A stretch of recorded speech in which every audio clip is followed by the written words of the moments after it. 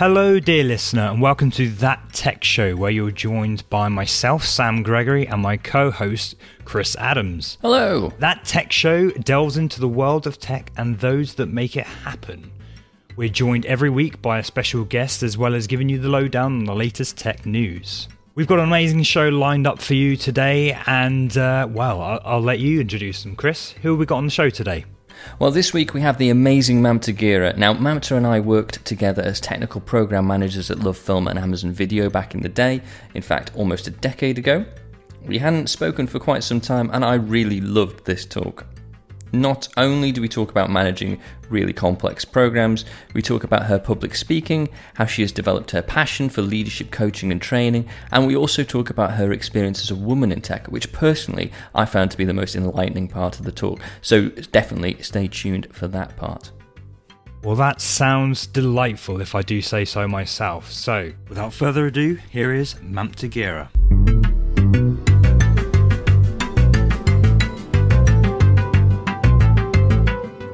All right, cool. Well, let's get going then, I guess. So, can you start, Mamta, by introducing yourself and telling us a little bit about what you do? Yeah. So, my name is Mamta Gira, and I have been in delivery for almost 20 years, or over 20 years, should I say. So, I worked from being a very junior project manager to being head of delivery for a team of around 60 people in my previous permanent role. But what I realized very quickly was that I wasn't the best at leadership. And the reason being is I was never taught to be a leader.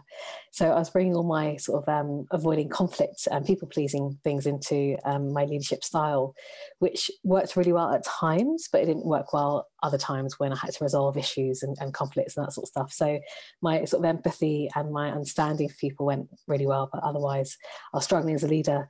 So it was a Swedish company that I was working at, and I basically went on a leadership coaching program in Stockholm, in Sweden.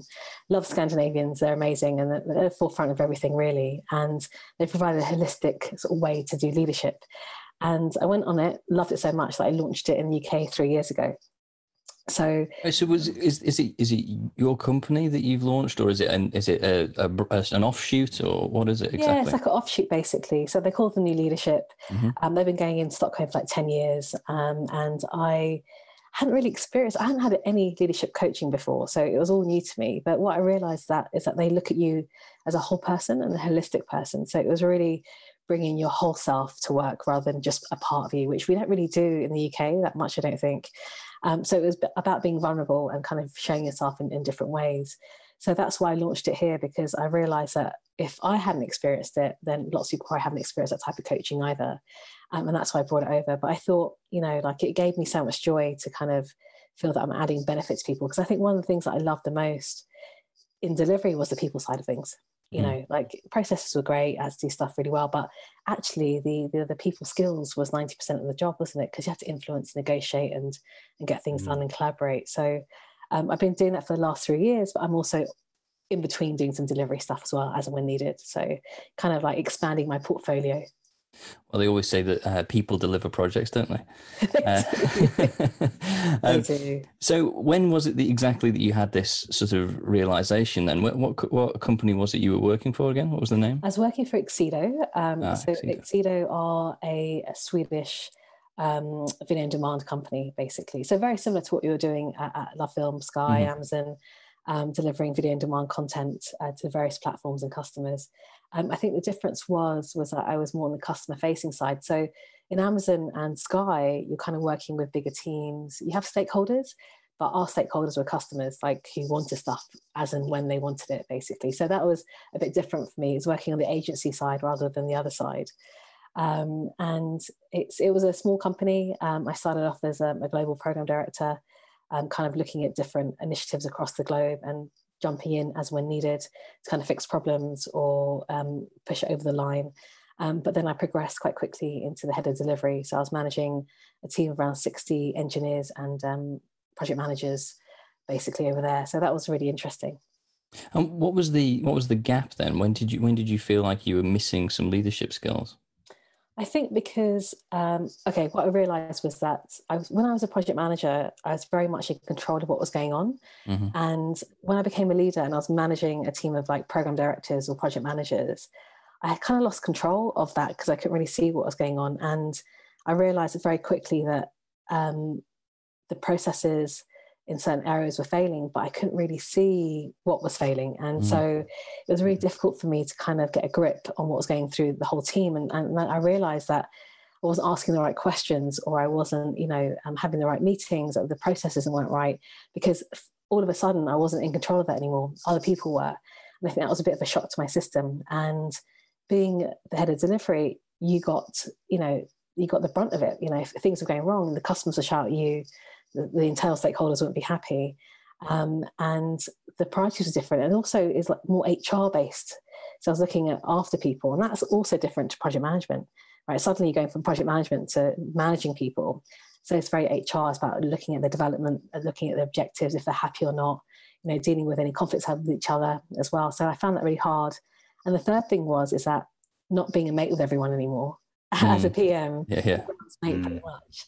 As a manager, you're not so much, and you have to be really careful about your boundaries and what you say and how you say it, and not to try and people please. And one of my issues was people pleasing, I think.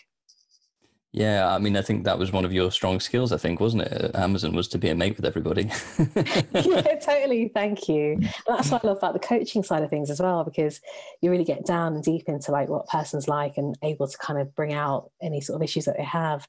But then you can kind of wrap it up and take it to the next level. Whereas with this, you're sort of dealing with, you have to be really mindful about, the projects that they manage, the customers they manage, the relationships with other people, the relationship they have with me. And so I found leadership super hard, actually. And it took a lot of learning for me to really grasp what it meant for me. I think it's a common thing, isn't it, to say that the manager of managers, becoming a manager of managers, is where that steps up to the next level, and it becomes harder to actually see how those to see exactly as you were saying, really, so that you can still use your program and project management skills, but it's very difficult if you don't have that visibility, because you've got to coach through somebody else. Absolutely. And the other thing was as well, hiring and firing people. So I was in a position now where I had to fire people, make them redundant as well if they weren't performing, and I wasn't used to that either. So it's not funny actually, but like just the feedback I used to get, or the way that people would react when you gave them some bad news. And some people take it really well. Some people would be very angry at you, and the stuff that people would say, and like, I wasn't used to it. So it used to really knock me for seven, because I was like, I'm trying to do my job. It's not very pleasant, and this person's reacting really badly. And so I had to deal with those emotions as well, like not feeling constantly guilty about the changes I was making in the team or that sort of stuff. So it was just a whole, and what I realized is that people aren't taught to be leaders. They really aren't. You kind of get promoted into certain positions, but really you have to learn about how to kind of lead people, I think. Yeah, absolutely. I mean, I think it's definitely a difficult thing to do, because I think if I reflect on our time at Amazon together, we were leading big projects, because obviously Amazon, for people who don't know, Amazon doesn't tend to have project managers. They only have program managers. And as a result, there's far fewer people that are responsible for all of that project-related or program-related work. So, you end up with a handful of program managers for an organization that's got almost 1,000 people in it.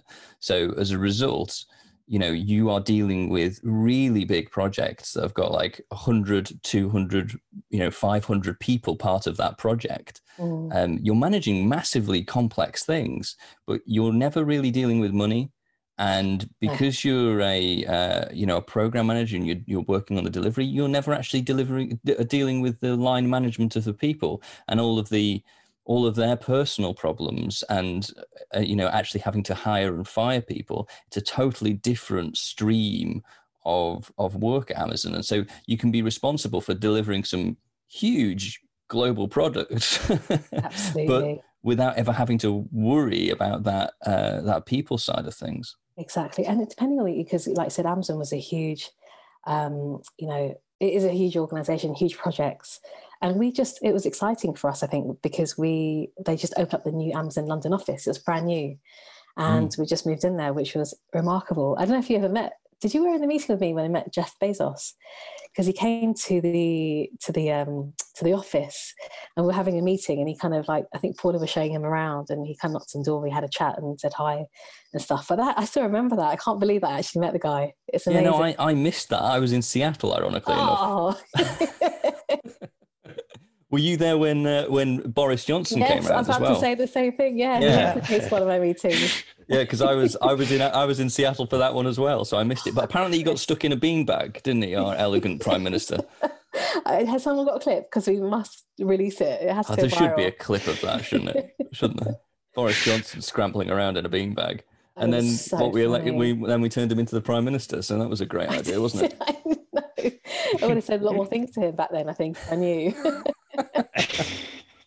It was. Yeah, you're absolutely right. It's one of those things where I think, you know, people, you have to kind of learn different skills depending on where you are, but it's kind of having that nurturing and that support.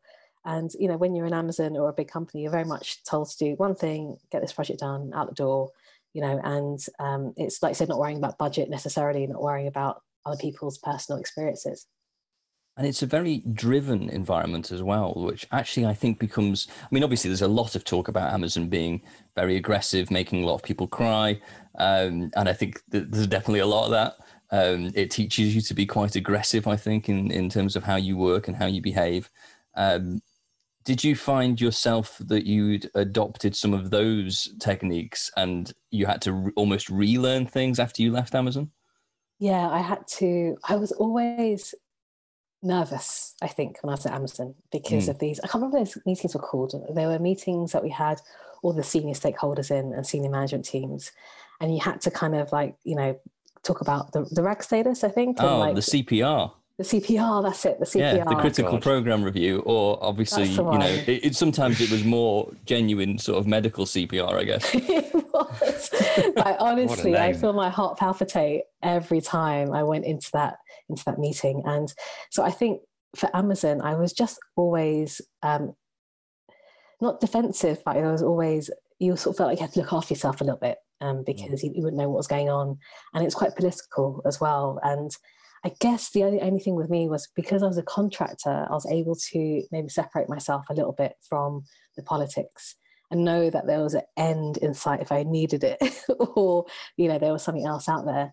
It was, I mean, we work with amazing people like yourself and other people that I still keep in touch with, but it wasn't the environment that I was used to, especially coming from LoveFilm to Amazon. It was completely different.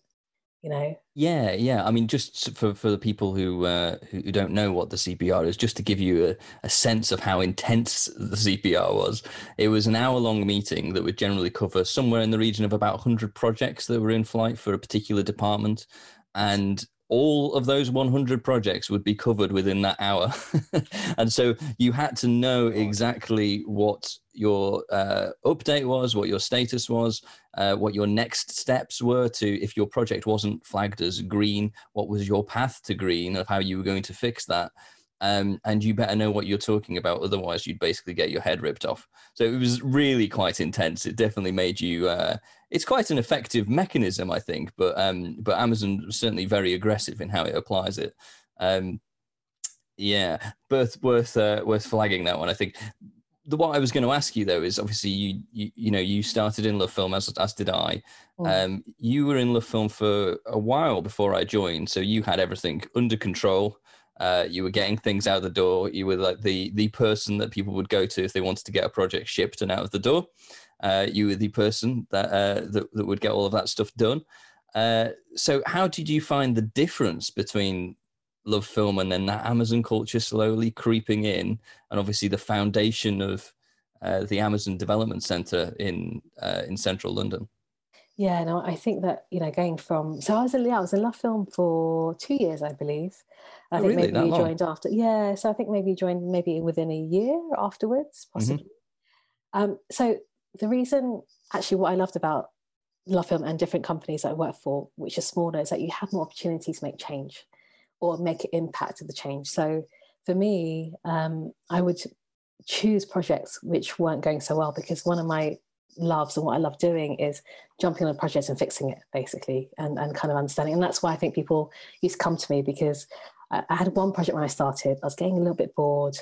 I asked my boss if I could get some more stuff. And so he's like, well, there's a whole load of stuff you can do. So take these things and fix them, basically. So I did. But the difference was when we moved from Love Film to Amazon, that got completely changed, because then I wasn't able to kind of, because it's such big global projects, you were able to make a change in your part of it, but you weren't able to really make an impact on the wider processes or the wider ways of working within Amazon. So I found that particularly difficult to manage. And then what happens is my motivation starts declining as well, because I end up, again, getting bored because I'm doing the same thing again and again and not getting that challenging thing. And for me, and for the coaching that I do for delivery, all I want to do is make an impact and add value, basically. And you can add value, of course, on these big projects, and especially in Amazon, and you can see them go live. It's really exciting. But you weren't able to make a significant change if you weren't happy with something, for example, because you had to go through different layers of people to kind of get anything changed, and things were coming down from Seattle. So it's very top down, right? Management in Seattle, the processes coming from there, and really we didn't have much control over it. Whereas Love Film, we had control over what the process should be, how it could be changed, how it could be improved. And suddenly that got kind of taken away, and you had to work in a different way. So even though some of the Love Film culture was kept, I guess, from more around the people, we had to obey the way that Seattle worked and kind of do it that way instead. Yeah, I mean, I think it threw the processes up in the air a bit. Well, an awful lot, really. I think Love Film was a fantastically agile little company that was able to do an awful lot without that much resource, actually. Absolutely. We were a small little team, and to churn out that much. And actually, I remember being so proud because, we'd get something out on the PS3 back then, or the Xbox, or, the iPad and iPhone. And I'd be going up the escalator in like Bond Street, and suddenly I'll see all these flashing images of the same project going live. And I was like, oh man, I was really part of that. And so that made me feel really proud and really happy to kind of be part of that. And with Amazon, we did stuff on the Kindle, we got it out there live, but it was just, it was such a cool little company to work for, to kind of see the impact that we were making. There was definitely something more impactful, I think, about the Love Film advertising, because it always felt like we were punching above our weight. And you were out on the tube, as you'd say, and you'd see your project up on the advertising in the tube. It was fantastic, really. It was amazing, wasn't it? And Sam, the Love Film name, I'm not sure came up with that, but it's something which I maybe should have come out with something differently. Because when I say I used to work for Love Film, they're like, sorry. Yeah. What kind of what exactly did you do at Love Film? I think it had some issues, didn't it, in Germany, because the translation didn't work so well. Correct. Exactly. People thought it was, Love Film, Exactly. very saucy. I think we had a lot of disappointed customers who only lasted for the free trial and then realised it wasn't exactly what they were expecting. No, totally. It was a very entrepreneurial company, and you were able to kind of make more of an impact with your work, I think, whether you're a permanent or a contractor, to kind of get really cool things out the door, and very quickly as well. So like the time we turned around things was super quick, whereas in the bigger companies it does take a bit of time to kind of get through all the gates and the barriers to kind of push something live. Yeah, absolutely. I mean, even Amazon, for being such a huge company, that the rate of delivery was rapid. Did you find you went to Sky, I think, after Amazon? Is that right? Yes. So after Amazon, I went to Sky, and I was working internally on Sky Store, which is, you can find your set-top box if you've got Sky at home, and it's renting movies and box sets basically as well. So that was really cool. But Sky was a very big company, and it was they hired people especially for this actual project, and so we were able, for some reason, in that company actually to get stuff out quite quickly. But we were working in a way where we were doing smaller releases, so like the alpha betas, and like just pushing them out basically, and kind of doing some user testing with them and that sort of stuff. So it was a really cool project to work on. And then also it was easier to kind of deploy these kind of projects onto apps, so onto the mobile phones, onto the iPads, onto devices. So it was getting easier to do that as well, and more popular because more people were like consuming content through their phone. So that was a massive change, because before I was just doing TV mainly, and set-top boxes and gaming consoles. But now we were like pushing out projects for the iPhone, Android, that sort of stuff, which was really cool. And you've always managed to maintain some level of video specialties, I guess, throughout your career. Exactly. Do you feel you've become typecast? Have you become typecast, or is that is that just where your expertise truly lie? Do you know what? I think I've been typecast as well, but you can apply your skills to most projects anyway, right? But the video side of it, has always stayed with me. And I honestly, I started in the video OTT industry back in 1997. Wow. Were you born then, Chris? I think you were. You know what? I started high school in 1997. How do you feel about that? I feel very old, mate. I feel very old. But I started NTL, which turned into Virgin Media. And then we were putting content to set-top boxes. Video wasn't so common then, the bandwidth, basically. We could still dial up back then, probably. But it was a lot of fun to work on. And seeing that over 20 years, how it's rapidly changed and how you can consume content in different ways is mind-blowing. And I get confused now. I'm like, I can't keep up enough to understand how this all works still. I'm not sure about you, but it's mind-blowing how it's just all changed. And you can just... and getting used to the sort of generations of how they consume content. What's the next big thing? What do people do? Yeah, no, it is incredible how it's moved along. I mean, I personally got more into programming again and started actually. Yeah, cool. So I do a fair amount of work as a hands-on developer / architect at the moment. So I do go into a lot more detail than I used to actually. Partly because I was starting to see these kids come up who had totally different ways of developing and understanding how things strung together. And I thought, well, if I'm going to remain technical, I've got to remain technical. I need to make sure I've kept my eye in so I can actually still develop stuff. So I spend a fair amount of my time these days actually coding, and I think it's really important, especially because even in the last 10 years, with a lot of things around containerization and continuous delivery, that's all changed massively. And so it's really important, I think, for me to be able to design stuff or even deliver programs to know how that works in detail and actually use it. I love that.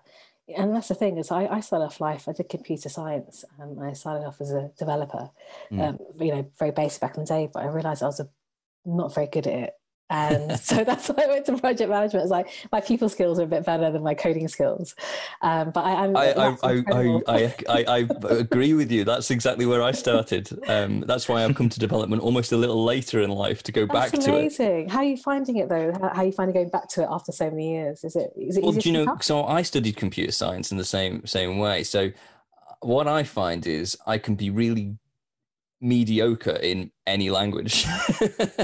So because I've got the computer science principles down, I can string something together. I can hack something together. And actually I've done everything from hardware programming all the way up to all these containerization sort of things, and a lot of DevOps related stuff. So I'll quite happily develop in any language, but I certainly am not a master of any of them.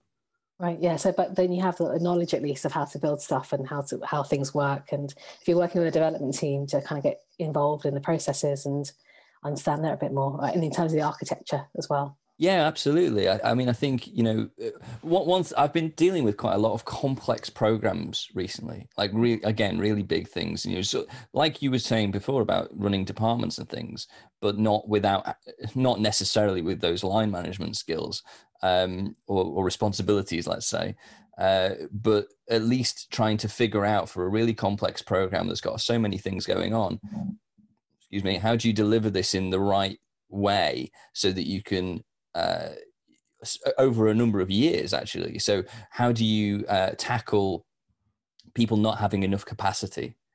So people don't have enough capacity because they haven't got enough time, so they can't deliver as many projects. So are there things we can do technically to create that capacity by making it easier to ship things, to make the environments more reliable, to streamline the production? I think knowing more about how to string all of this together makes it easy to plan those sort of long-winded programs that where you're dealing with a whole department. How are you going to create that space for to get product out of the door? You know, if you're dealing with a very legacy system, it's very hard to do. I think if if it takes you months to develop something. There was an example relatively recently where Sam and I actually worked together at TalkTalk, and over a period of 18 months, we went from being able to do 2 releases a month to being able to do 60 releases a month. And wow. It was a massive increase. And a lot of that came into improving the technology, improving the process. But you needed to do both. Both right. Technology, process, and actually the people side of things as well, and creating that culture was really important. Yeah, absolutely. I was about to say that actually, because it's so super interesting looking at it from that tech point of view, but then I come and look at it from the other point of view, the people point of view as well, like where their time's going, and what the culture's like, the work culture, what's expected of them, what's not expected of them, how they, do they set boundaries, are they able to delegate, are they, all sorts of stuff, like really, impacts the way you do your work, and the company culture is a massive part of that.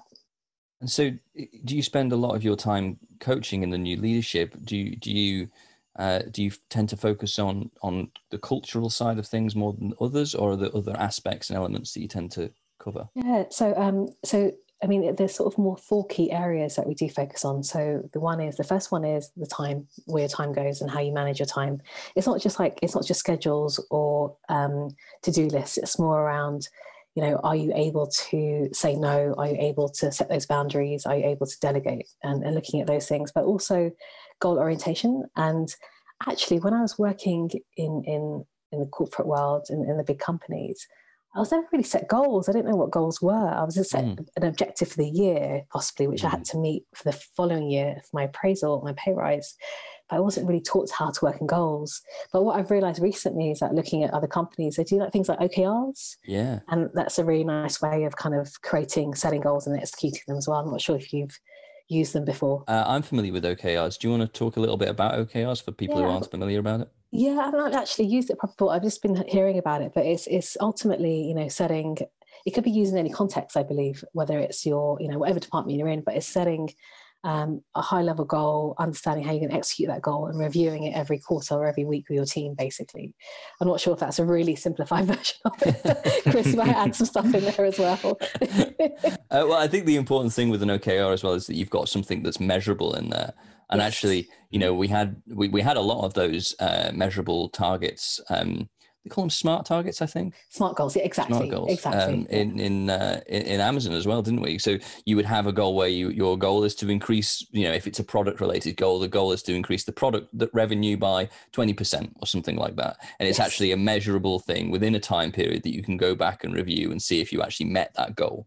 Absolutely. So for a question for you, are OKRs quite a new thing in the tech world? Is it a new thing that's been introduced over the last few years? I think we might have to look this up afterwards, and Sam and I can talk about it after the session. But I've been using them for a good 5 years. I think it's 5 years anyway. But it's certainly something that came out of, I think, maybe Google. I know they use that as a big practice. Yes. But again, I think it is this evolution of SMART goals, really, that at least you've got something that's measurable. Absolutely. And that's why I kind of, when I work with people like to, so for example, if I'm doing an 8-month coaching program, we start with a goal that they'd like to reach from that point onwards, basically. So we break down what the SMART goal is, but we also look at things like obstacles they may face during that time and how to overcome them. So that's where we look at your habits and your attitude. So what kind of thinking do you have? Do you have limiting beliefs? For example, a lot of people say, what if this happens? What if that happens? So when you say, what if, you kind of prevent yourself from moving forwards with a goal. Or they might say like, yes, but, so it's something about something being positive, but negating yourself or other people about an idea or something that you want to do yourself. So it's kind of looking at, going really quite inwards to think about how you stop yourself from progressing, from moving forwards and kind of reaching your goal as well, because we have these beliefs or habits that we have that we can't seem to understand or change, but they've always been there. And it sometimes takes someone to kind of point it out or talk about it, basically. So it's kind of helping them to change their mindset a little bit to kind of reach those goals. This is almost like CBT, I guess, isn't it? It is. It is very much like CBT. Yeah, absolutely. Because we look at also self-image as well. So if you're not feeling, one thing I talk about a lot, I've been asked this year to talk about a lot, is imposter syndrome and the inner critic. So what kind of, and this is something, men and women suffer from this. Men sometimes I go, sod it, I'm just going to do it anyway, whatever. Whereas women will stop themselves from actually progressing because they feel that they're good enough or whatever it is. So this year particularly, I've been looking at sort of emotional well-being, and part of that is around the inner critic and imposter syndrome, and looking at that and how we can overcome that, because I've coached people from, over 60 to, under 30, and people have suffered from the same thing because we're all human at the end of the day. It just manifests in different ways. So it's kind of helping people to progress from A to B. Yeah, well, I think, imposter syndrome is, I think that everybody has, absolutely.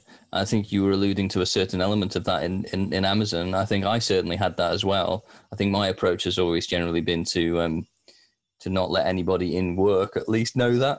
But it takes, because you make yourself vulnerable, don't you? And then you don't, because there's this competitive thing going around you, and you don't want to. Yeah, it's crazy. It's crazy. Well, I think it affects your. Personally, I think it affects how that then translates into your home life. 100%. 100%. Because you end up having one personality for work and then another personality for home. Yes. Because, at home, where you're in a more comfortable environment, you can allow yourself to be a bit more vulnerable, but then it starts to create quite a polarized feeling, I guess, because you're you then become two people almost. Absolutely. And that's what I've realized. I think over the last 3 years, even though I've been working with leaders and managers, I'm like, everyone can benefit from this. And I want everyone to benefit and get value from what we're talking about, not just being paid because you have budget in the company because you're an exec, but rather that, everyone gets the opportunity to go through coaching or discover these things. I don't think we do it enough.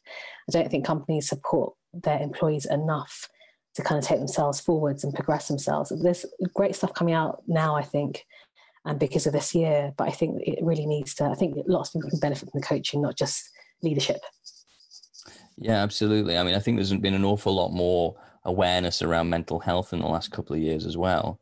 But have you found that has changed more this year because of the pandemic? Completely. And people are being more open about how they feel as well. Because, one thing I ask people to do is to talk to other people about it, whether it's their family or friends or their colleagues. And what I've noticed, I'm doing actually some delivery work, working on a portfolio for News UK currently. What I've noticed there is that, which is amazing, they send out a daily mental health tracker to their employees. Really? Basically, yeah. So they basically send like a scale of 1 to 10, and like sad face, happy face, and that goes back to the management team, who then look at their courses and think how they can support people. But it gets sent out every single morning, which is amazing. I haven't seen it anywhere else before. No, I've never seen anything like that. I think that's really interesting. Yeah. Do they act on it? They do. So actually, in News UK, have got a big L&D department, and the courses that are coming out of it are, lots of it can be around mental health and well-being. But what they also ask you to do is they say that we're here for you, we'll support you, whatever you're going through. You can talk to us about it. And recently, last week, we had like some sessions, and people were sharing their stories about how they were feeling. This amazing woman who's a senior business analyst was just sharing about, her experiences of this year, which is really moving. And I think that when you're able to share your story with other people, you're able to relate to that and also support each other with it as well. So I think that's what I've noticed, like sharing your story can be super powerful and a great way to get support. And sorry, Sam, go ahead.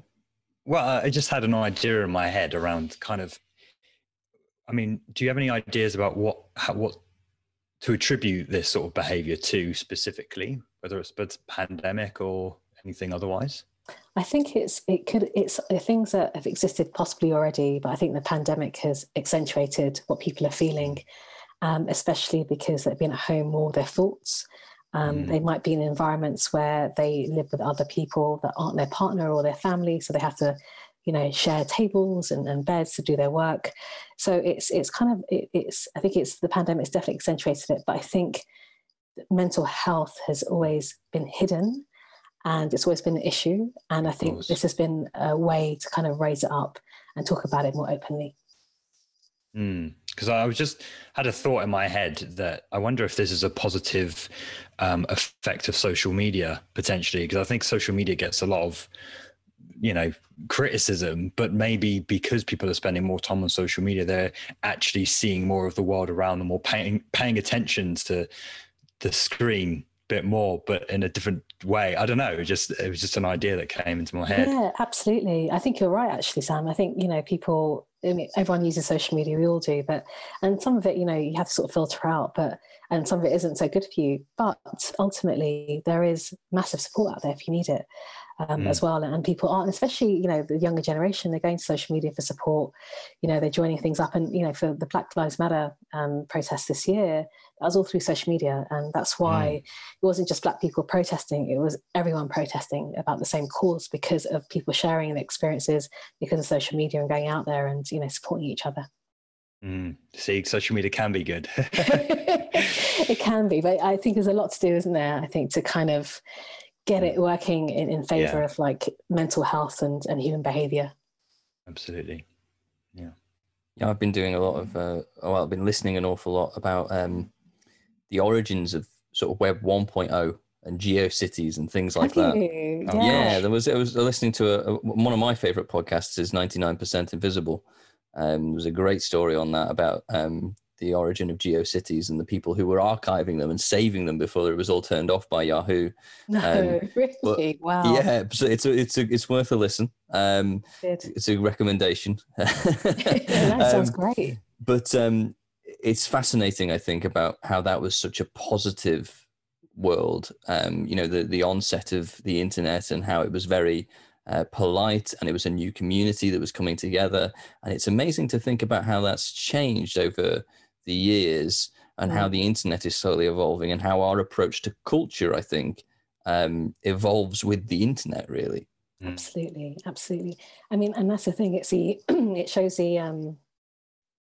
the contrast between, people, for example, taking Biden and Trump as an example, the contrast between people's opinions, that the Trump supporters and the Biden supporters, and like social media has I think Facebook have had to, obviously, since the last election, be incredibly careful about what they say and what they do and what they show and ban stuff. But, just the diverse voices of hate and love and support, and it's just, you sort of wonder, it's, as human beings, it's always been within us to have these viewpoints, but we never had a platform really like social media to share that on. And it's become like this thing where, people can benefit, people can suffer from it as well, get bullying, kids, get bullied from it at school, and it's causing all sorts of issues. I remember reading about Facebook. I think they came up with the like thing, and they said, I think it was on the social media program on Netflix, but they said, we genuinely thought it was a great thing and a really positive thing to have, because if you like something, then everyone will be really positive about it. But I guess what they didn't realize is that, or they might have realized, is that people, if they don't get likes, get really low self-confidence, or they feel stupid, or they feel ridiculous, and they take their post off. And that can go from 3 years old to 70 years old, I've seen, so I'm not sure about them being oblivious to what problems it could have caused, but it has caused a lot of issues. Oh, yeah. I mean, there's an awful lot of issues with that. And then obviously we know all the issues around fake news as well. And then ending up in a fake news bubble. Oh, my God. It's awful. It's awful. I listened since the election. I've pretty much done the US presidential election. Obviously, I've done pretty much nothing but listen to CNN in the background. Love CNN. But occasionally I like to dip into Fox as well, just to get the other side. Tell me, do you see a vast difference in opinions and things like that? Yeah, I do. It's interesting how one can take the same story and have entirely opposite reaction. Absolutely. It's absolutely fascinating, in fact, to see how they can have exactly that same story with a polar opposite view of, you've either got the crazy Republicans or you've got the crazy Democrats. And I just don't understand how they can interpret the same story in totally different ways. It's unbelievable. And it really doesn't seem that anything relies on facts anymore at all. No. And that's the scary thing about what we've seen as well, isn't it? That people believe whatever someone tells them because they want to believe it. And it's going to be, it's going to be an interesting journey to see what happens over the next few years with social media. Do you know of any initiatives that are going on to kind of change it, or like, is there anything that's happening in the world to kind of make it? I mean, that's what that social dilemma was all about, wasn't it? Yeah. Isn't he sort of voicing the responsibility, the social responsibility that social networks have? Yeah, absolutely, that might take a bit of time to. No, exactly. But it's fascinating, and to be part of this era is amazing to see, like, all the changes, especially have been working in the tech world, from doing computer science degree to kind of being developer to managing projects, and see the changes that happen. But one thing that hasn't changed is obviously people and the people culture and how you deal with people and that sort of stuff. So that's always remained the same. It's technology that's advanced. I think we just need to advance a bit more in terms of like work culture and nurturing our employees, I think, a bit more. Is there, like, would you say there's a bit of a foundational kind of people skill that can carry across no matter what is happening, if that makes sense? Yeah, definitely. I always talk about emotional intelligence. Dan Goleman created this framework many years ago, and one of his components of emotional intelligence is self-awareness. And when you're aware of your own sort of emotions, your own thoughts, your own actions, and you're aware of other people's, then you're able to be more collaborative. You're able to be more trusting with each other and actually work together in a better way. And it's an amazing thing to have. But often we don't have self-awareness. Like, we don't really think about what we think and why we're thinking that. And I think it's also quite painful to do. But I think implementing some sort of self-awareness is super important for everyone, I think, to kind of, in any industry, at home, at work, whatever it is. I think it's a really great skill to have. How do you go about sort of setting a foundation for self-awareness then? So I teach, the way I kind of go through it is basically so for example, in my Inner Critic sort of steminar that I do, we talk about negative thinking and where that's coming from. So one of the techniques that I would use with people is to start writing down their thoughts on paper as when it pops up. So what happens is you're taking it out of here onto paper, so you're able to kind of read through your thinking firstly, like why, and then you can identify patterns of why you're thinking that. So could it be that something says something to you? Is it triggering off something from your relationship?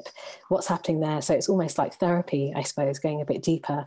So, but it is really taking those thoughts out of your head and writing them down and understanding why you're feeling a certain way. So your thoughts and emotions are very well tied together. So if you're feeling sad, why are you feeling sad? So it's constantly questioning how you're feeling and why. And then you start to understand why it is, and that you can change it as well, because we're only in control of our thoughts. No one else is making us think stuff. We're the ones that can change it.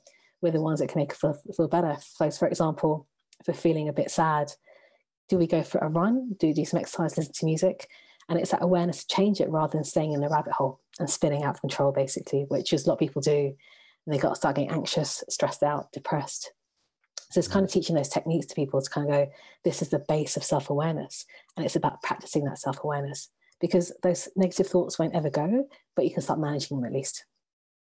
It sounds like a lot of the stuff that you're focusing on is about trying to get people to perform better, I guess, in themselves by approaching their mental health better.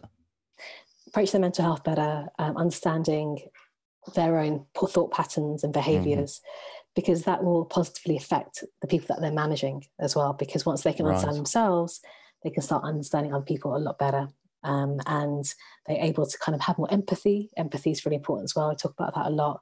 And to empathize. And I'm not sure if Amazon had much empathy, to be fair. No, I don't think they did. In fact, I think our mutual manager from Love Film actually left on principle because of that, if I remember rightly. That's correct. Yeah. And so, but isn't it amazing that these things are missing, like stuff that just makes you feel better about being in a company and, like doing the work there. But otherwise you get stuck in this, you get used to a culture that you're given. It's really bizarre. Well, I think that's why they have such a high turnover. I think there was a tool at Amazon which would tell you how long you were in tenure at Amazon in comparison to everybody else. And I think the average. I didn't see that. Yeah, I think it might have appeared, or at least we got sight of it after you left, because there were so many tools in Amazon for everything, and email groups and all sorts of things. The average tenure, I think, was 2 years It was either 2 years or at the time 14 years. And I think the difference was whether you had stock or not. Because if you had stock, you were kind of tied in and you kind of needed to stay there until the stock vested.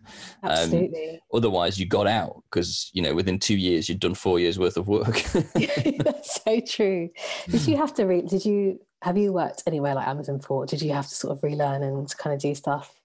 For me, it was a bit of a shock. So I left Amazon to go to Tesco and found that they had no inbuilt technology tools. So, trying to meet somebody. I mean, it's an organization of a similar size. So I think at the time, the budget for the IT department in Tesco was about £1 billion, which is insane. I mean, it's a huge amount of money. There were 3,000 or 4,000 people that were involved in the company. But, you were going to arrange to meet somebody and you had to arrange to meet them in a certain building and there was no way to see what they look like. Where exactly it was that you were going to meet them. Whereas obviously Amazon had a tool called the phone tool where you could see exactly what somebody looked like, their interests and where they sat and all that sort of stuff. And so every hour on the hour, there'd be a whole load of people in Tesco stood in a foyer going, are you Mamta? No? Okay. Well, and everyone would be asking each other until eventually you finally found the person you were supposed to be meeting. And it was just so unorganized in that regard, but then also incredibly unorganized from a technical perspective because, you walked into that place and everybody was, suited and booted and, blue shirts. And if anything happened that was bad, they'd get on the phone to IBM and that would be the way that they resolve their problems. And slowly but surely, it became a tech organization. And they've actually done amazing things since then. And I was just at Tesco just last year because I was working with another company, PayPoint, over the road from them. And they've transformed. I mean, it's a different company now. They are a proper technology organization. But it took them a long time, I think, to get there. Because when you're trying to turn a company that big, their desire was to become like an Amazon-type company. But yes, stepping out of somewhere where you've got all of these resources available to you, that was quite a shock. From a culture shock from how everything worked and behaved. And, the pace of delivery was incredibly slow. But also a culture shock in terms of how people worked. I think, I was certainly lacking a lot of empathy. I think that was probably quite present at Amazon as well, but it just sort of fitted into the culture. Absolutely. You just adjust accordingly, basically, because that's what you get used to. And, you don't necessarily challenge the status quo, because it's just the way it is, and, but it's, super interesting. I can imagine Amazon Tesco has been completely different to work at. Yeah, it was like opposites to a certain degree. Yeah. It was quite extreme. Because everything's tech now, isn't it? If you think about it, like I say I work in tech, but like every company is tech. Every company is trying to shift from, like it's the Tesco's or even News UK's, like from paper publishing to making it, available and work well on the iPads and the iPhones and like, going out there. So it's like every industry is now shifting, but some obviously companies are doing it better than others, but yeah, it's less and less that an organization is just after a better IT function. But I think, as I consult for places that are wanting to approach a digital transformation, it's amazing how many people are still divorced from their technology. That it's still this thing that happens off to the left-hand side or wherever, rather than actually addressing that as the core function of their business now. And I think, you're starting to see it. I mean, just this week, we've heard about Arcadia going into collapse. And I think part of that, obviously, there's many, many different aspects that are baked into that. But again, that was a massive company that didn't really push online as much as it should have done. Yes. I think if you don't do that, then you will have your business eaten away by other people who are willing to do that. Absolutely. And then you look at like the smaller startups, like people who've got amazing ideas, like genius people, like amazing at process and tech and that sort of stuff, but they don't have the skills to maybe grow a company or push it forwards or whatever it is, so there's like different issues in different places. But I see that with like the smaller companies now, the startups, where people are struggling to get to the point where they can grow because they haven't got enough experience like the big companies have to get to that point. But it's I'm not sure if you worked with any startups recently or you're doing some work with them, but it's interesting. So very different. Yeah, no, I have been working with a startup for the last 18 months or so, and it's a different environment. Do you tend to do work with larger companies or smaller companies with the new leadership? I've done mainly smaller companies actually, and I've done mainly coaching with leaders who are probably in their late 20s, early 30s. Oh, okay. As well. So I do really understand, because when I was in my late 20s, early 30s, I was still learning a lot just about work and experience and the way things were about people, for example, like how to deal with people. And these guys are running like these amazing organizations, but often, and have the ideas and the vision, but often the culture or how they're managing the work isn't so efficient, basically. And I think it's important for those guys to have like mentors or like people they can go to kind of to discuss how to kind of push it forward. So ultimately, you know, some startups will fail because of it. You know, it could be a mixture of things, but what I've seen in the companies that I've worked in is that it's really around the people culture that's been suffering. So employees are unhappy, they're working all hours. There's no boundaries, like people are, you know, that's kind of the culture that I'm sensing at the moment there. It's riddled, I think, with that kind of culture, isn't it? It's all you hear about is all the long hours and all the rest of it. And yeah, it's tricky. Absolutely. Pizza powered development. What's pizza powered development? Well, you know, late at night when you need to feed your team, you get in the pizza. That's it. It's true. And we went through lots of that. Yeah, we had back a few. at Amazon. Yeah. We did. Yeah, it's a lot. And we did have to work around the clock sometimes because you're working in Seattle hours as well. So it's the only way to win people, apparently, or beer. You know. Yes, absolutely. Well, this is one of the things that's actually baked into Amazon, though, because they talk about the size of a team being a pizza team, because it's actually designed around the size of the team being the team that can share a pizza.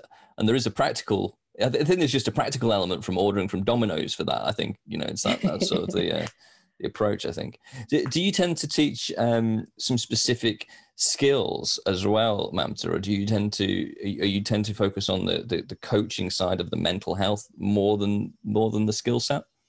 It's definitely bespoke. So there is a lot of the emotional well-being and looking at the sort of internal stuff, but a lot of it is practical. So that I will ask them what skills they'd like to improve. So is it assertiveness? Is it delegation? Is it strategic thinking, making decisions, communication, whatever it is?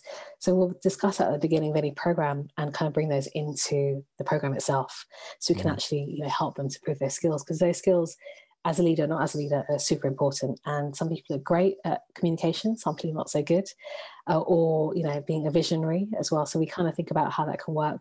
I've even worked with people to like look at organizational structures and the people in there and how it works. And that's been really interesting too. So actually, I have to say I love my job because it encompasses everything. It's the work that I love, working in corporates, but also the people as well, and bringing that together. And I can walk away from any politics and not have to sort of be, tied to any deliverables. And that's what's beautiful about it. And what brings me the most joy is seeing someone progress from, not being confident or not being able to communicate, or say what they want, to getting promotion and getting a pay rise because they had the guts to say that I want this, and lots of us don't really have the confidence to say what we want and what we need. Absolutely. Do you start to see trends? Have you, over the last few years that you've been doing this, are you seeing similar requests or similar issues that people have time and time again? I do. I would say if I look at both, if I look at the age ranges and genders, I would say, the biggest thing is I haven't got enough time. I haven't got enough time for anything. Just haven't got time, and it's just like everything in the online world now is like we're just doing everything and working long hours and not fitting stuff in, and we're sacrificing our life. We're sacrificing time with friends, with family. Our work is suffering as well because we haven't got time to do it properly. And so it's about managing that, but not being able to push back at work as well. So trying to say, this is what I'm doing, but I haven't got time for this. I need someone else to do it. It's just kind of being able to communicate how you feel. And the second thing that I'm realizing is that, people are doubting themselves. They're not feeling the best. And this has come up more this year. But I've really noticed that everyone of every age, every gender is really suffering from the same thing, I think. And so I see very similar issues and very similar stories from each of the clients that I have. Do you see, I mean, I think the time thing is very, a very common thing. And I think it's really interesting that obviously moving everything onto online and, you know, we've got the 4-hour work week and things like that out there. Yeah. Moving everything online, and the paperless office was supposed to save us time, and it seems to be absorbing more of it. It does. That's especially, and that's the thing, when you work like this, you can work, it'll go dark, but you don't realize what time it is if you're doing other things and you're kind of in your flow. But oh yeah, the days disappear, don't they? They do. But it really is about, you know, having a balance in your life is really about, it's really about like looking after yourself, having like, you know, looking after your well-being, looking after, you know, your life as well. So it's kind of finding that balance. But I think nowadays, it was easier back in the day when we were 9 to 5 and that's it, home. But now we are just online constant, and all of us do different things. So before it was just having one job, but now we have like different initiatives that we're working on, different projects, different side hustles, different things. Yeah, the rise of the side hustle. The rise of the side hustle. You didn't have that before. No. But I think what I've definitely been taught is that you don't have to do one thing only. We're as human beings, we're interested in different things. So why not create a life where you're able to do a multitude of things that make you feel interested in, you know? I think that's a really interesting angle, because do you think, although we're busier, do we feel more fulfilled, or are we just getting distracted by the stress? I think and one thing I have noticed is that especially with the millennials, Chris, you must be, no, a millennial? A millennial, yeah, I am a millennial. Yeah. Just, I think. When does a millennial finish? I don't remember. 1996 or something. Oh well, I'm definitely a millennial. I'm 86. Sam, when were you born? 87. 87. So he's the young one on the call. So I might be making this up, but the things that I've read and kind of heard about is that you guys you want value. You want to be able to like think that your work is meaning something and achieving something and doing something. And I think that's why people, if they need to pay their bills, for example, do a job, but they want to do something else that makes them happy and fulfilled, basically, because if they're not having that in their day job, they'll find something else to do. So you're trying to tell me that you're not a millennial then? I can't believe looking at you, Mamta, that you're not a millennial. How old am I now? I'm 45. Bloody hell. I know, I'm well old. I try not to swear on this podcast, but I mean, that one deserves it, I think. Thank you. Hopefully in a good way, not in a bad way. I think I would have guessed at least 10 years earlier. Oh, bless you. But obviously for the people listening on the podcast, they'll just have to take that from your voice. That's true. That's true. And I honestly think aging has changed as well. I think, you know, when my mum and dad were 45, I was like, that is well old. I mean, it probably is well old to other people, of course, but I don't feel it. And I think lots of my friends don't feel it either. We still go raving, go to clubs, even though we have kids, get married, whatever it is.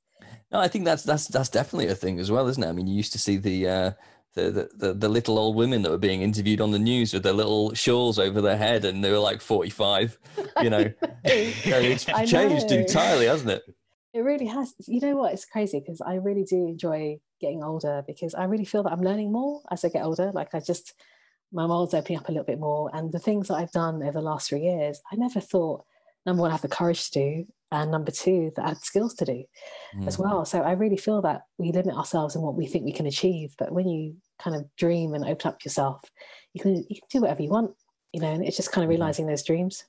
Well, I think it's really interesting what you were flagging just before about the sort of change that you get when you're around, you know, these people you're coaching who are in their late 20s, early 30s. And I think, you know, it's not that long ago for me, but if I think about my late 20s, I have a totally different attitude.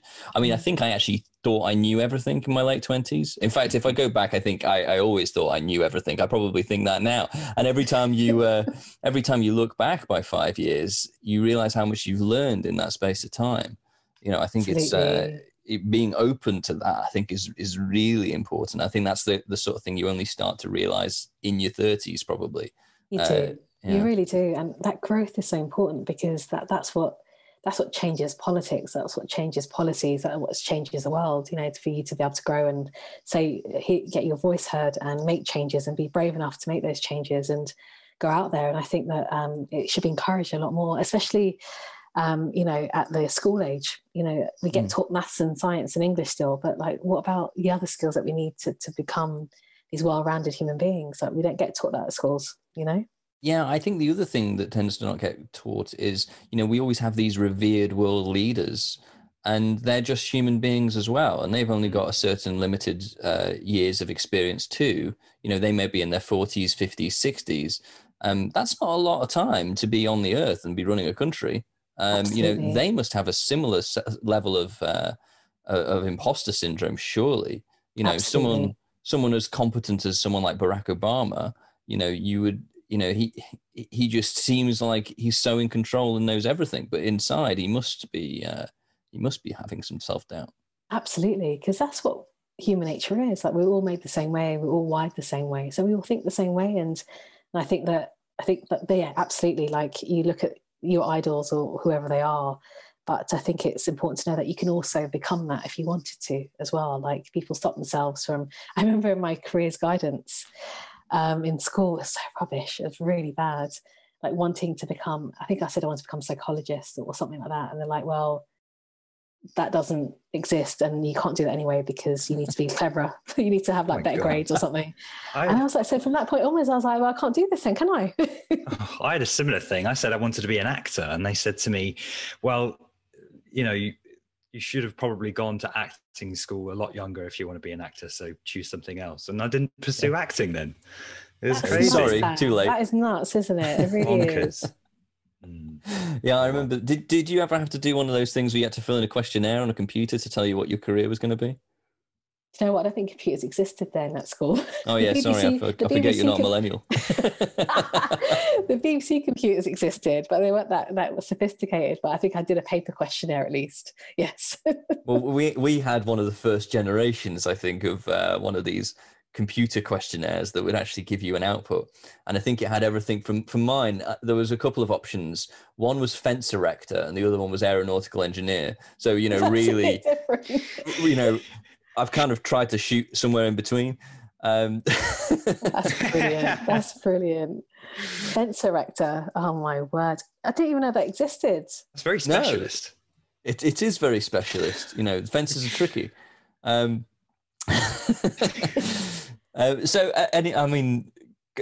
Heading back onto your leadership side of things, I mean, you've done a lot of work with women in particular and women in business, and you've done stuff around LGBTQ.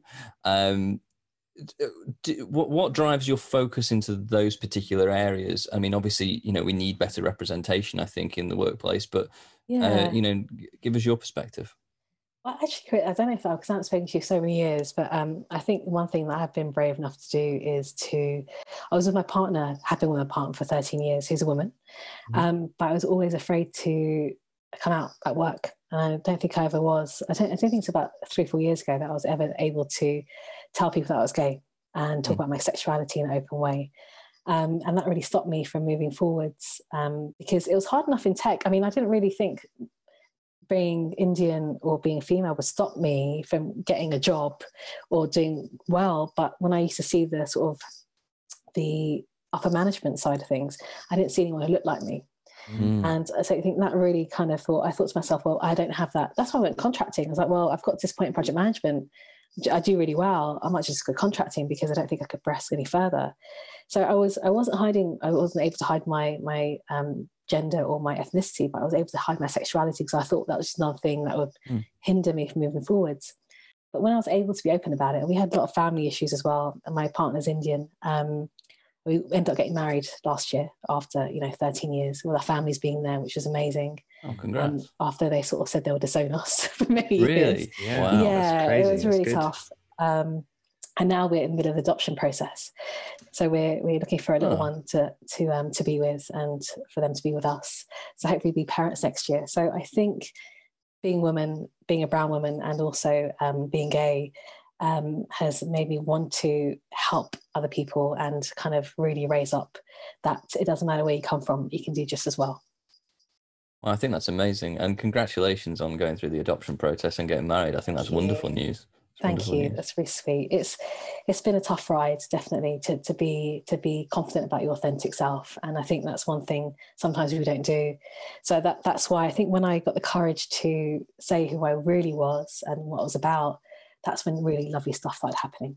You know, to be able to kind of go out there and talk about your story and share your experiences and help other people, you know, grow in different areas. So I think those are the sort of areas that I'm particularly passionate about, for sure. And we talked before about keeping your personal and work life separate. Were you open enough in your personal life as well? Obviously, you were living with a partner, but did you? Yeah. Not to my family, not to my mum and dad. They kind of knew anyway, but they kind of forced me out of the closet when I was 21 and shoved me back in for a good 20 years. So they're like, no, you're going back in. And I was like, so I stayed back in, basically. And so because of that, I felt a lot of shame about who I was as a person. And I wasn't able to talk about it. And honestly, like, I had a great time with all the guys I used to work with, like yourself. And like, you know, like, it was a lot of fun. I got great friendships, but I just wasn't confident enough to talk about my personal life. I don't know why. I don't know if that's like boys' environment or what it was, but it was you know, tough to want to be yourself or be yourself. Yeah, well, I mean, Sam and I have talked with other people on this podcast about women in tech and black and brown people in tech, and why it's quite a weird mix, I think, because there are a lot of Indian people in tech. There's actually quite a lot of Indian women, I suppose, probably more than there are white or black women. Yes. But the amount of women is still far reduced in comparison to the white middle class male. Absolutely, and I think that the Indian community comes from living in India, growing up, and coming over to the UK or different areas of the world with their skills. Because in India, they realise that to get from working class to middle class level, going in this industry is the best route for them as well. So I think a lot of you know, which is amazing, and I think that's where the community of Indian women and men has grown from, definitely. And I don't see many British Asians in tech, unless they're in project management or they're in marketing, whatever it is. So I don't see many British Asians being able to do that. And I don't see that coming from schools here either.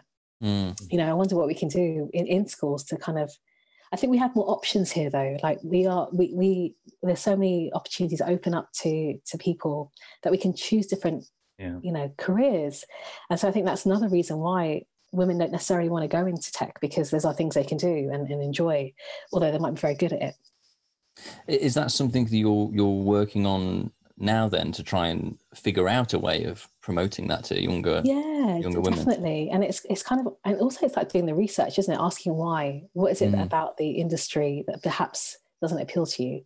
Is it the work? Is it the culture? Is it, you know, is it something else that you want to do? There was a research, I can't remember the paper, but I can send it over, about this topic.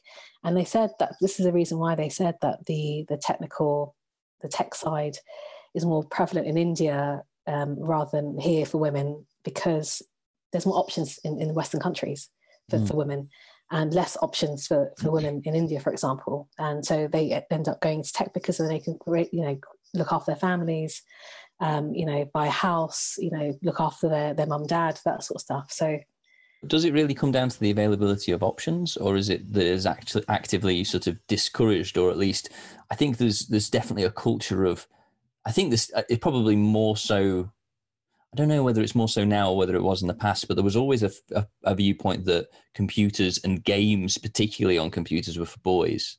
That's true. And I was a bit of a tomboy, to be honest. I used to love playing games when I was a kid. And I think my parents weren't very surprised when I went into computer science. But no, I think you're right. Like, if I look at my nephews and my niece, you know, my niece has no interest in going anywhere near a computer, whereas the boys do. And so, but it's those gender roles though, isn't it? That hasn't really changed. No, and I think you even get like a split even in the types of games that people play as well. You know, the serious games are the games for the boys, you know, and then the less serious games, you know, the things that you would play on maybe a Nintendo Switch or any Nintendo product, actually, I guess, would be considered more feminine. Absolutely. And I think maybe that even creates a barrier for actually getting into and learning programming. And I think it's a real shame, considering that some of the, you know, the pioneers of programming are female. Yes, absolutely, 100%. That's the thing, isn't it?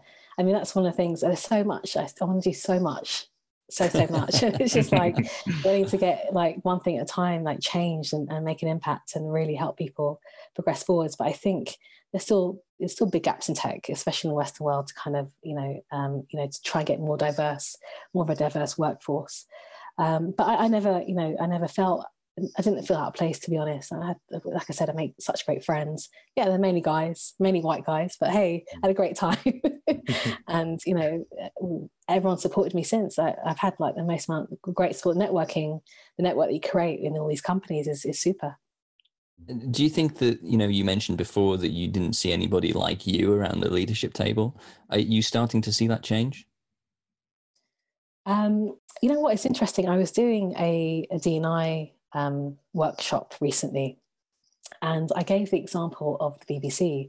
When I worked there in 2008, I'd never seen anything like it. And I was on my floor was someone who was deaf, so he was my graphic designer, but the BBC gave him a signer to be with him all the time, so he could understand us and then we could understand him. Wow. And they would have, I saw the first openly transgender employees at the BBC, blind, and all colours are represented. LGBTQ wasn't an issue at the Beeb. Everyone's pretty much gay there anyway. So that was good. But it got less diverse as you went up the ranks. So you never saw that diversity in the top management, and you still don't see it. And that's the issue. You go to any big company and there is still the same type of person in these roles. And I think that hasn't changed much. So there might be changing the diverse workforce in middle management, in the employees, but I think there's still work to be done at the top level. And what is it that will change that? Is it time? Is it initiatives? It's definitely initiatives, but a lot of them do fail because they're not necessarily nurtured.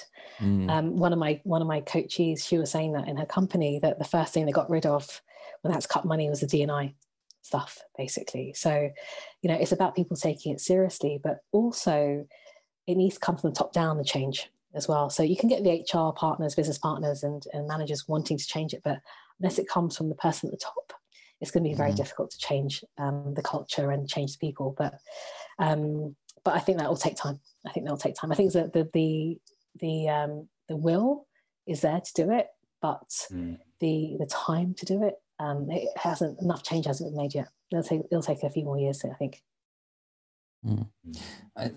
I'm curious, just to return to the point you mentioned before as well about about choosing not to come out in the workplace and choosing to go in as a contractor. Do you think if you had come out earlier, or if you had decided to stay in permanent employment, either of those two moves, do you think that would have affected your career path, and in what way? That's interesting. So I did stop contracting when I went to Excedo, which is a Swedish company. And it's because it was a smaller company, so I thought I had more opportunity.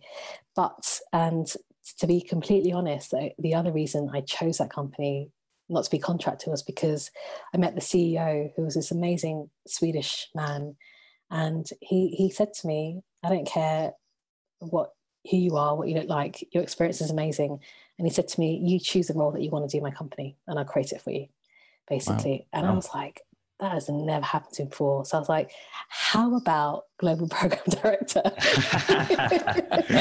I wrote the job spec, and he was amazing. I've never experienced anything like it. And so should I say that, was it because it's a Swedish company, not a British company, that happened? I'm not sure. But I don't think I would have got the same opportunity as I would have there anywhere else, and I think that's maybe being unfair to British companies, but I couldn't ever see a path, whether I went permanent or I came out of my sexuality, I never saw a path where I could actually progress how I wanted to progress, or have the confidence to do it as well. Because I had amazing bosses, I had amazing colleagues, but I never had a sponsor. I didn't have anyone really having that person to go, okay, go up. You're good enough. Like, just do what you need to do. I never really had that before. I mean, I think that's hard anyway if you're a contractor. Yes, I think absolutely.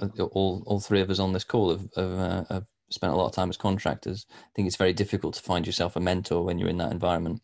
Indeed, it really is. And so it's kind of exploring opportunities, not being afraid to reach out and saying what you want. I don't think, I would have been able to experience what I experienced without the CEO having that faith in me, basically having my back and, bringing me into his company.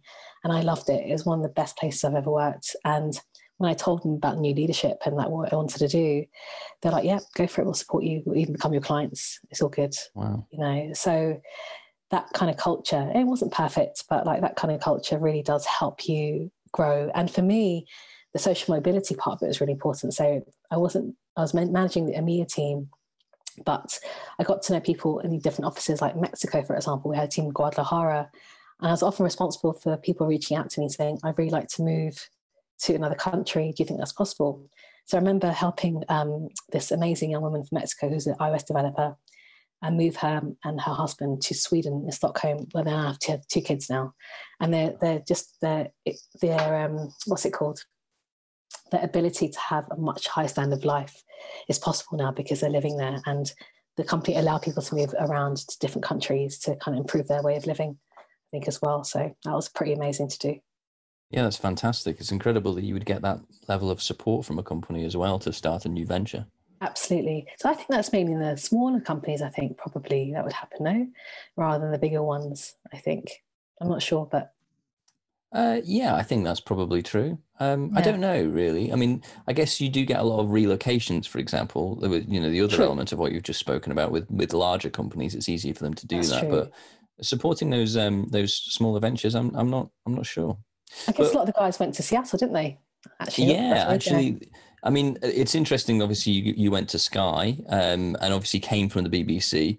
I was at the BBC as well before I joined Love Film. Yes. So I think there were a lot of people who came from the BBC to Love Film and Amazon, and there was a lot of people who went either to Seattle or to Sky. I think there was a couple of other places where people have ended up, like a DAZN, for example. A lot of people have ended up over there.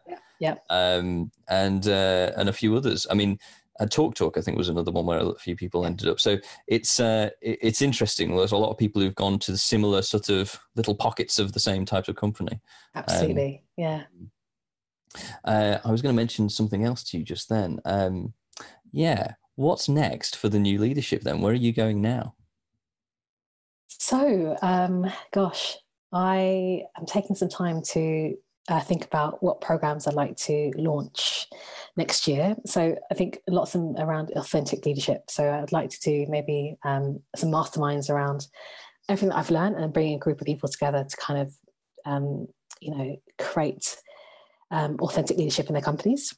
So that's one thing. I love my one-to-one coaching, so I'll definitely continue with that. I've been approached by a company in San Francisco to do an audio course as well. So that'd be really cool, based on a program that I did this year.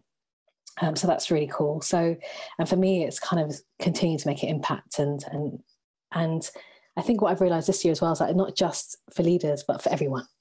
So I really want to try and make an impact for everyone. So for me, it's creating programs with people in companies, but also for young people who can benefit from, becoming these healthy, emotionally well-being human beings and change the world. So that's my goal. It's a big goal to have.